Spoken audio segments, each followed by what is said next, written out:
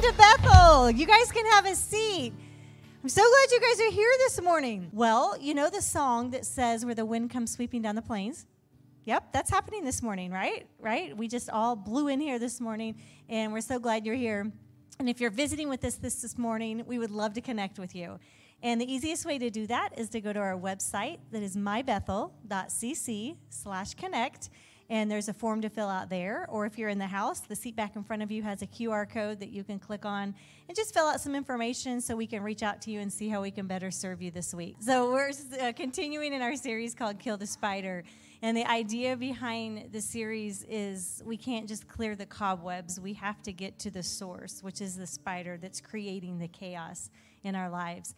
And today's going to be love over shame. And so it's okay that I love Snickers. It's okay, you know, there's no shame. But I don't think it's going to be exactly like Snickers. But we're going to be looking into God's Word today and seeing how we can remember and put that into action in our life, that love is over all. So let's get started.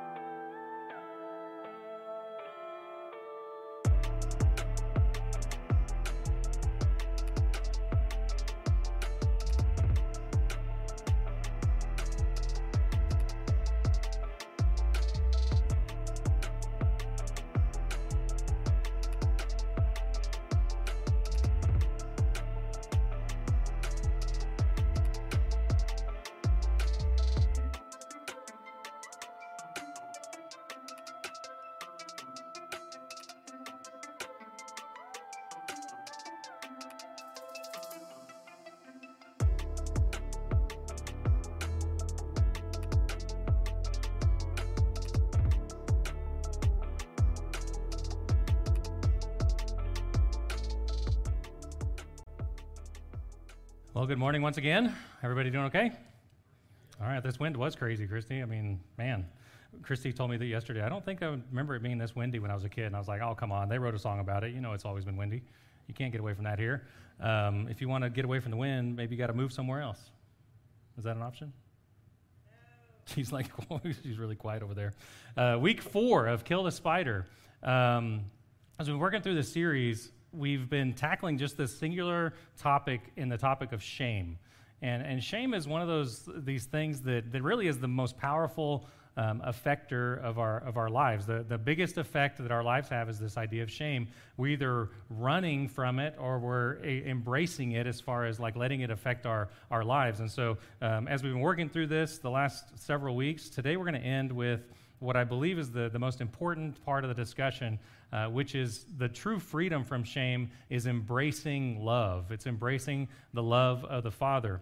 As I was thinking through this topic of shame, I was thinking about stories, the stories that we tell. All of us have a story. All of us have a life that we've lived and a story that we could tell. And a lot of us, I think about our story and our personal story maybe not as like fascinating as other people. Like other people have a great story. My story is not that good. And we end up categorizing our lives through the way we tell our stories. So like when you think about how big was the fish that you caught, you know, we tend to either exaggerate or minimize our story based on hunting and fishing. When we see our husband or our wife for the first time, do you remember that moment? A lot of us have overemphasized that moment when we saw him, love at first sight. And so we tell this story. I remember when I met Christy the very first time, and it wasn't really necessarily the love at first sight. I think it was the second time I met her that I was like, oh, this is kind of something's there, you know? So I think we end up overemphasizing things over time. And one of the things we all remember, if you have children, is when your children are born, the day your kids are born, or when you move to a new city. We all live our lives actually interacting with one another, telling stories. All of our interactions are telling a part of the story. And so you're today at Bethel Community Church, and maybe you're watching online, but our stories are intersecting even today. And so part of our story of one another coming together helps us combat this idea of shame. We interact every single day with different people. We interact with people that we like or people we dislike, and that helps the narrative in our heads. And so most of us have become ineffective in storytelling because most of us are too we're hiding from shame, we're hiding from the opinions of other people, that we've become ineffective, and we feel like we just haven't quite arrived yet. Like maybe if I can add a little bit better narrative to my story, I'll be able to tell my story better. But the fact is that God, when he reached down and he met you and he pursued you, and maybe he's in the process of pursuing you right now, that when he reached down to you, he knew us, and he's called us into a relationship with him, and that changes our narrative. That changes the story we tell ourselves and the story we tell each other, because we're living the greatest story ever told. If you read through Scripture, Scripture's all about one narrative, and it's the narrative that God of the universe, the Creator, is pursuing a relationship with man, and he's done this through love.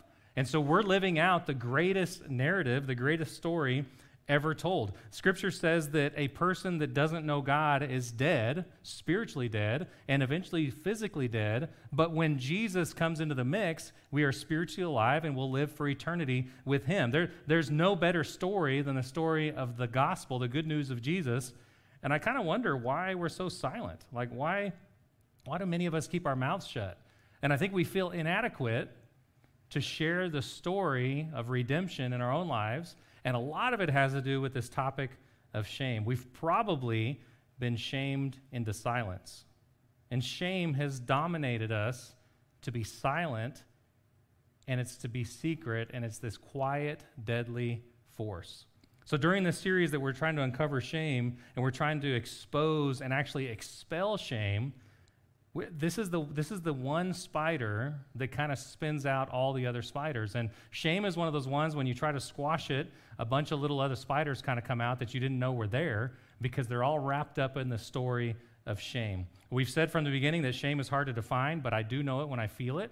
It causes me to isolate. It causes me to run away. It causes me to maybe get angry. Maybe it causes me even to crack jokes and to say things to distract people from the focus of attention on me. They create these cobwebs that we clear away, and instead of dealing with the actual root of the spider, we end up clearing the cobwebs. So we've seen so far, I'm just going to kind of catch you up to speed. We've talked about joy. Joy is the indescribable feeling that removes shame. And so when you feel joy, you can't feel shame at the same time. And so the pursuit of joy is what removes the feeling of shame. It's a state of mind. It's felt when there's good news. It's felt when we remember something positive. It's felt when we're told something positive. I was talking to one of our friends here at the church last week, and I said, what's the feeling you get when someone tells me your great-grandbaby or your grandbaby was born, and you got to see him and hold him in your hands? There's something that happens physically that's not just emotional, but it changes your whole body. So it's felt when we hear or we experience something positive, but it's elusive. But joy happens when we bring shame into the light. So we saw that the first week. Second week, we talked about that vulnerability is the thing that brings us healing. So the thing that we think is going to cause us pain, which is being vulnerable, transparent, open with people, that's what God uses to heal us. Now, we have to be careful with who we're sharing our feelings with, because there are some untrustworthy people. So we got to find trustworthy people that we can share our burdens with. And then last week, we talked about change kind of over time, returning to the original blessing. The original blessing that God created the heavens and the earth, and he created everything that's in it, and he said, it is very good. It is very good. And so trying to get back to that, we actually need to learn to celebrate and acknowledge brokenness in one another. When someone exposes something in their life, or someone brings something into the light, instead of being surprised by it and shocked by it, we actually need to celebrate it, because someone is being vulnerable to expose their garbage to the world or to you or to someone around you. We should walk with them and celebrate with that. And so this week we want to conclude Kill the Spider, and we're going to be in 1 John, and we're going to stay in 1 John the whole time. So if you have your Bibles, you can turn there. There's also a live event on the Bible app that you can follow us along in the live event. But I want to remind us what spiders are. Here's the definition here on the screen. Spiders are lies that we believe and negative agreements that we have made about ourselves and the world around us. And so a spider's always a lie. It's rooted in an experience, something that was that happened to us or something that we participated in, and it always produces this lie that says you are this. Not that you did this, but you are this. For example, if you got away with lying as a child, could have been a simple lie, but you got away with it, and no one found out. You could begin to tell yourself, I'm a liar. Instead of I lied this one time, it becomes I'm a liar. And so that's a spider that creates all sorts of symptoms in your life. What about cheating on a test? So when you're kids and you're looking over and you think it's no big deal, and you tell yourself, well, I didn't really pass, I cheated, and so therefore I'm a cheater. I'm not good at anything.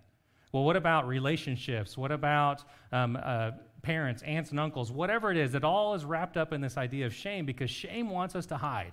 Shame wants us to hide in the lies that are around us. And so the spider is always a lie. Something's wrong with you.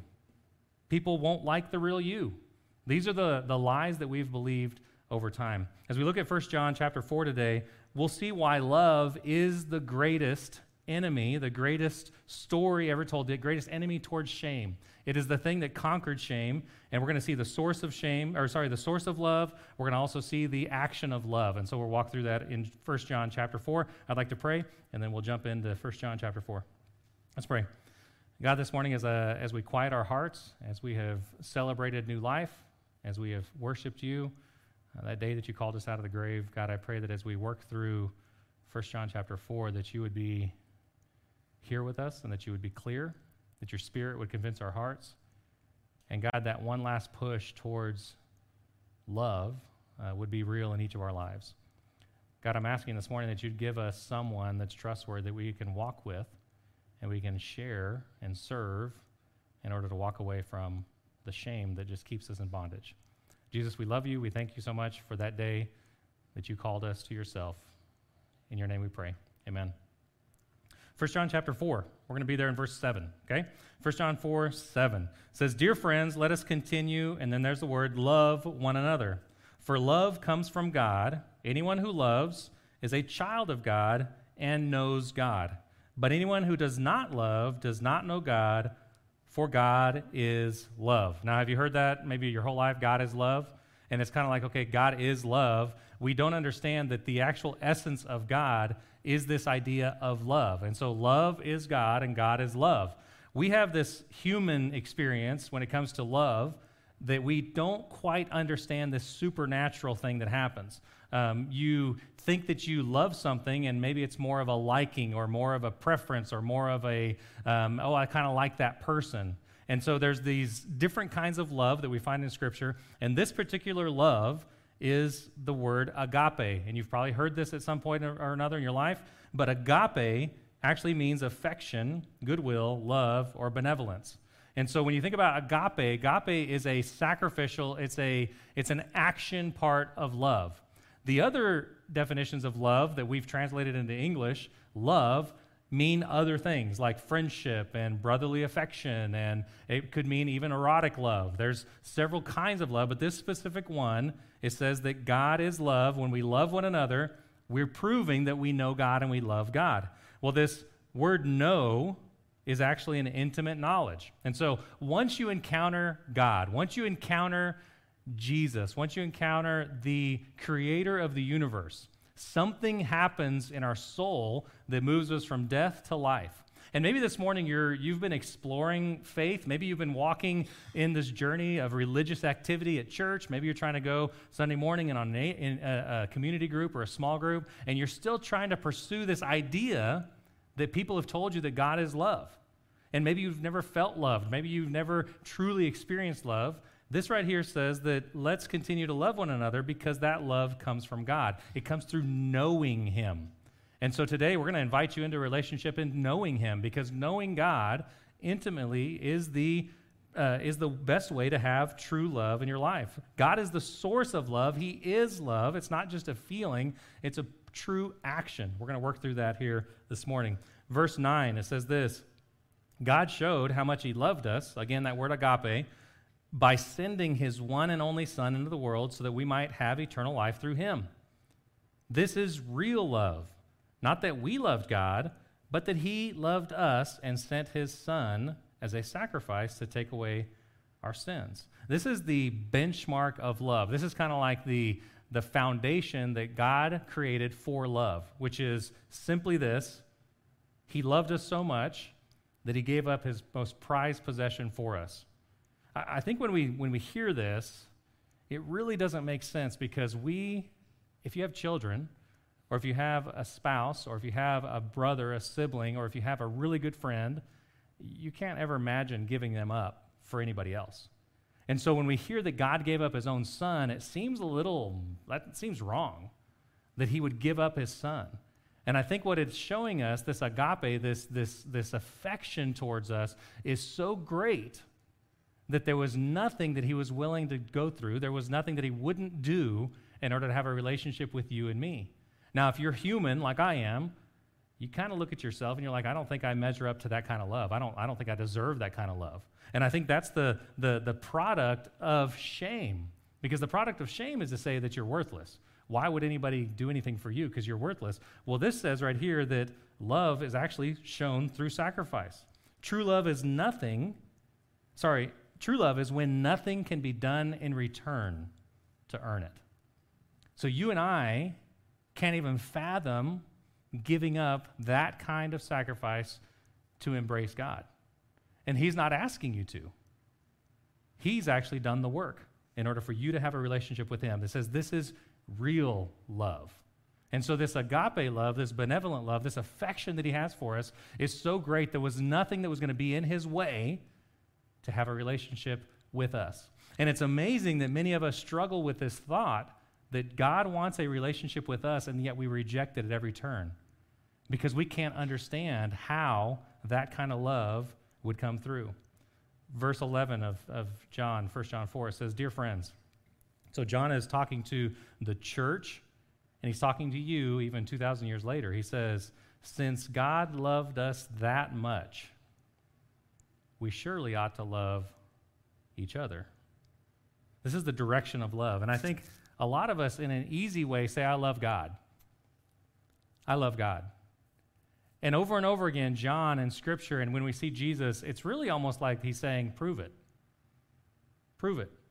He says, no one has ever seen God, but if we love each other, God lives in us, and his love is brought to full expression in us.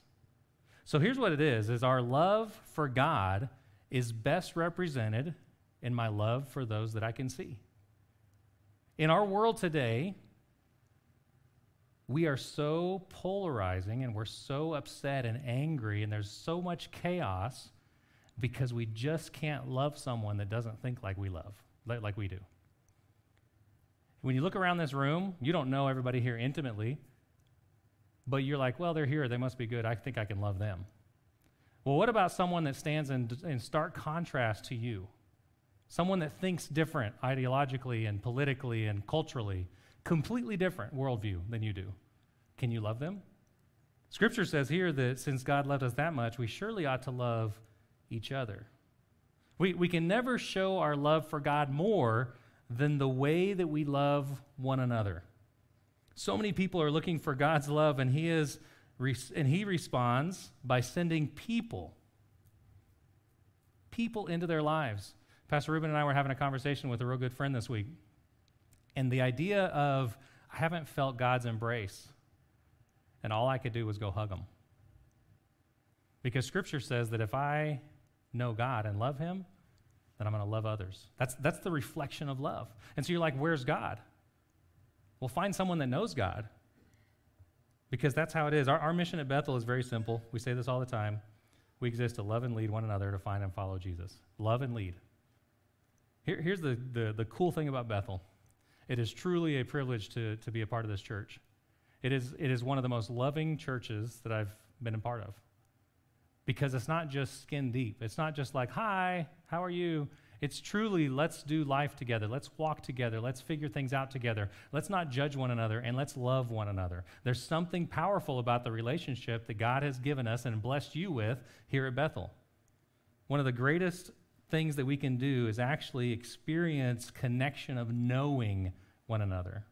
Scripture says that if you know God, you'll love those around you. And so here's the question that we have to look at ourselves in the mirror is like, what do I think and how do I act when I look at other people? When I look at other people part of the Bethel family, when I look at other people in my community, when I look at other people at work and people across the street and the people that help me at the store, how is my true affection towards them? Is there any love there? If you know God, there will be. Here's the proof of love, verse 13. And God has given us his Spirit as proof that we live in him and he in us. Furthermore, we have seen with our own eyes and now testify that the Father sent his Son to be the Savior of the world. All who declare that Jesus is the Son of God have God living in them, and they live in God. And we know how much God loves us, and we have put our trust in his love. One of the greatest days of my life, really on this earth, was there's 3 different days that are really, really, really good for me. And I'm sure there's others, but there's 3 that I kind of stand out. One was the day that I married Christy. And I made some vows, and we kind of did our own little ceremony, eloped. But we got a few weeks later, we got this certificate in the mail, and it just shows that we're one another's. Great day. Well, then another day was when I got this piece of paper. It's just a piece of paper. It's no big deal. But for me, it is, because it says Lily Ray Roten. She is, in Spanish, the daughter of Raymond Roten and Christy Crossan. That's how they do it in Latin America. It's her old last name. This right here means a lot to me. It's just a piece of paper, but this is something that means something to me because it's proof that this little girl is mine. And then a couple years later, Max Henry Roten. Parents, it says child of Raymond Patrick and Christy Roten. Wow. What an amazing thing to hold this in your hand and say, okay, this is proof that I have 2 children. This is proof that they're mine, this certificate. Now, the Father has given us proof as well. And the proof that we are his children, there is a supernatural certificate, which is the Spirit in your life. He has sealed you. He has come into your life, and he has proven that he loves you, and you're his son, you're his daughter. The Father has our birth certificate, and it's made possible through his Son's death on the cross and the seal of the Spirit on our hearts. 1 John 4:17 says this, God is love, and all who live in love live in God, and God lives in them. And as we live in God, our love grows more perfect. So we will not be afraid on the day of judgment, but we can face him with confidence because we live like Jesus here in this world. There's 2 words that I want to highlight here, and one of them is perfect, and the other one is confidence, because perfect seems something that's unattainable. Well, the word perfect actually means complete or accomplished or mature. And so when you think about perfect, it means that we're on this process towards maturity. And it says right here that our love grows more perfect as we live in God. And so there's this continual relationship with him that makes this love grow perfect. The other word, the confidence word, is actually freedom in speaking, unreservedness in speech, free and fearless, cheerful courage, boldness, and assurance. If you see here, it says, we will not be afraid on the judgment day, but we'll face him with confidence. And a lot of people think that maybe confidence is pride. That's not really what it's saying here. Confidence is actually assurance that what he said is true. I'm his son. I'm his daughter. We won't face him with arrogance. We'll actually face him with confidence. It's humble confidence in that God says who he is. And it's like when your kids come to you. Today I was in the lobby right before the services, and we were having a huddle with the volunteers, and my son Max just walked right through the middle of them, came right to me and hugged me. That's the confidence that we're talking about, is that he's my son, and he has access to me. Well, when we stand before the Father, we're his children. We have access right to him. And here's the thing that holds us back from freedom and liberty in this life. It's shame. And guess what the Father says? Just come to me. Just come here. I've got this. I know everything. I'm there with you. And you can walk in freedom from this. Fear actually keeps us from stepping into freedom. Fear keeps us from stepping into realizing what others are going to think about me. Fear is not letting people see the real us. Look at verse 18. It says, such love has no fear, because perfect love expels all fear. If we're afraid, it is for fear of punishment, and it shows that have not fully experienced his perfect love. It says right here, if we're afraid of the judgment day, if we're afraid of the end, if we're afraid of condemnation from the Father, maybe we don't know him. And Jesus is standing there. He says he's not here to judge. He's actually here to accept, and he's there with his arms open wide for you. And so my question is, why not settle this today? Why not just cry out to God and say, I've been in bondage with this, and I feel like I haven't had freedom, and I need freedom. Perfect love is perfected in mature love over time. Verse 19, We love each other because he first loved us. The final death blow to spiders in our life is actually love for other people. Because the only way to prove and the only way to represent the love of God in you is how you treat other people, how you love other people. Once we get our eyes off ourselves, we can actually see that others are in need as well. They need us to step up and show love to them. And I'm not talking about neglecting your own care.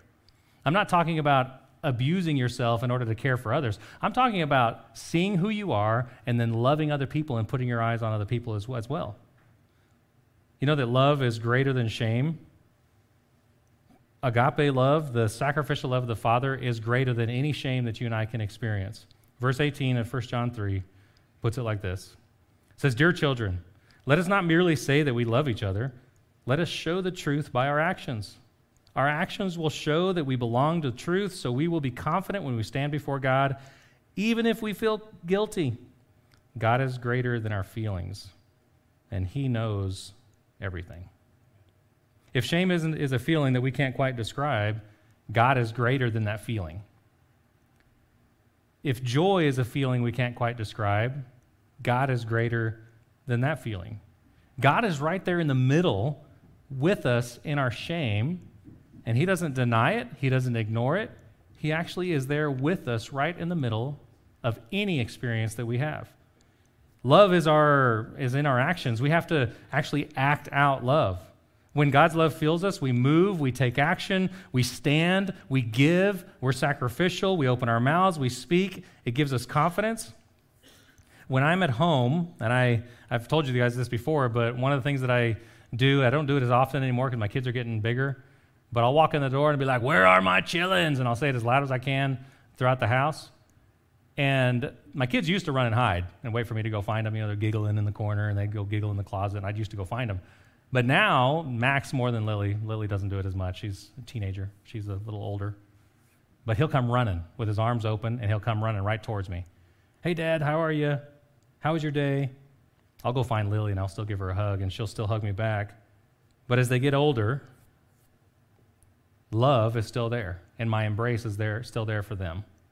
Love is greater than our feelings, and so since God is love, we could say that God is greater than our feelings. And we're not talking about ignoring or denying.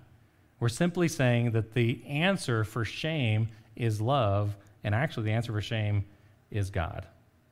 Shame thinks it knows you. Shame thinks that it knows you more than you know yourself, but you have a Father that knows you and loves you. Shame may creep into your life, and it may try to expose itself, and it may try to keep you in silent, but you have a Father who has actually expelled shame. Shame may run through your mind, but you have a Father who gently walks beside you. Shame may spin webs that distract you and trap you, but you have a Father who has defeated the ultimate spider, and he's ready to wrap his arms right around you. Shame may want to defeat you, but you have a Father who is with you. He will never leave you or forsake you. So we started today talking about how many times we feel inadequate to tell our story. And we feel like we haven't quite arrived yet in our storytelling, especially when it comes to this idea of faith. Well, today the Father knows everything about you, and the greatest love story ever written, you're involved in, and you're part of it.